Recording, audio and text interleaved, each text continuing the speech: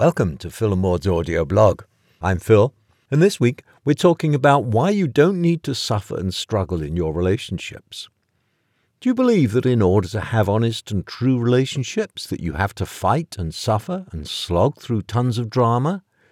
Do you push and shove at each other, glorifying this way of interacting as the symbol of how much you love each other? Do you believe that continuing in this manner shows that love?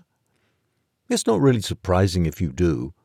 There is so much written extolling this behavior and making it seem that it is the only way to be truly honest with each other, while at the same time casting doubt and aspersions on those who seem to relate peacefully, joyfully, even happily.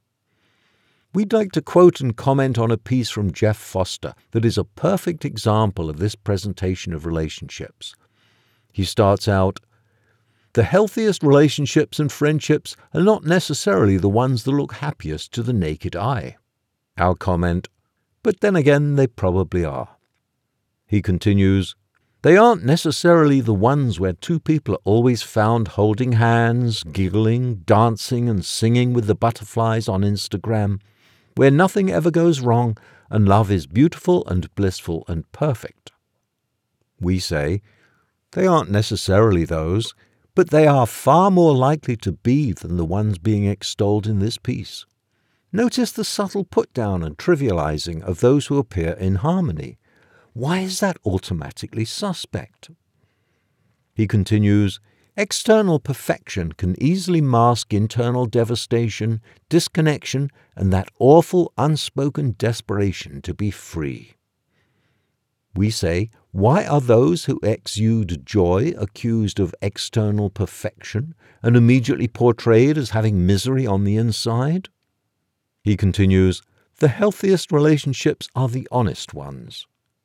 So we say, so are we to believe that honest relationships have to be laden down with cares and woes?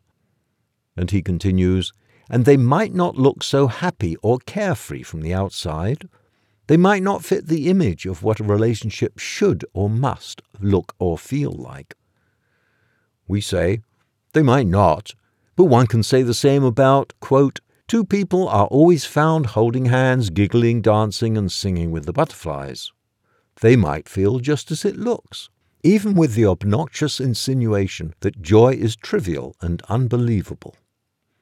He continues, "Here, two people tell the honest, painful truth about today and continually let go of all their preconceived ideas about each other." We say, if this were only true. But in fact, too often, people are acting out the preconceived notions proposed in this excerpt.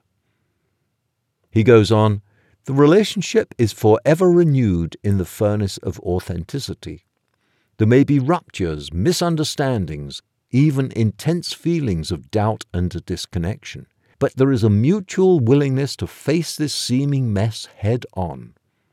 And we say, his maybe comes across as nearly inevitable and presents struggle as a noble action. But there isn't even a hint that the end goal is to stop these destructive behaviors. And by calling it a mutual mess, he is oblivious to the idea that people need to work on themselves. Our experience, and the path we share, is one in which you can make a choice to drop the negative behaviors from past and present relationships and learn and grow. You can change by choice and by setting your intention to do so. This doesn't involve dishonesty, sublimation of your feelings, or compromising and giving up parts of yourself to keep the peace. It involves a real transformation, and it happens inside you.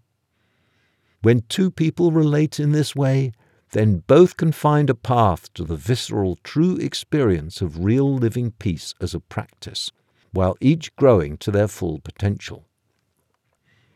We agree with the quote from Eckhart Tolle that Jeff Foster ends his piece with, "Relationships aren't here to make us happy, for true happiness lies within. They're here to make us profoundly conscious." We agree that it is the work within yourself that will enable you to move forward on a path toward peaceful and enriching relationships.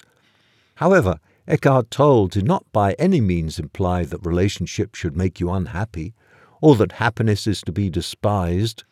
He was indicating that you have to look within for your growth and change. That's it for today. I hope it provoked some thinking within you.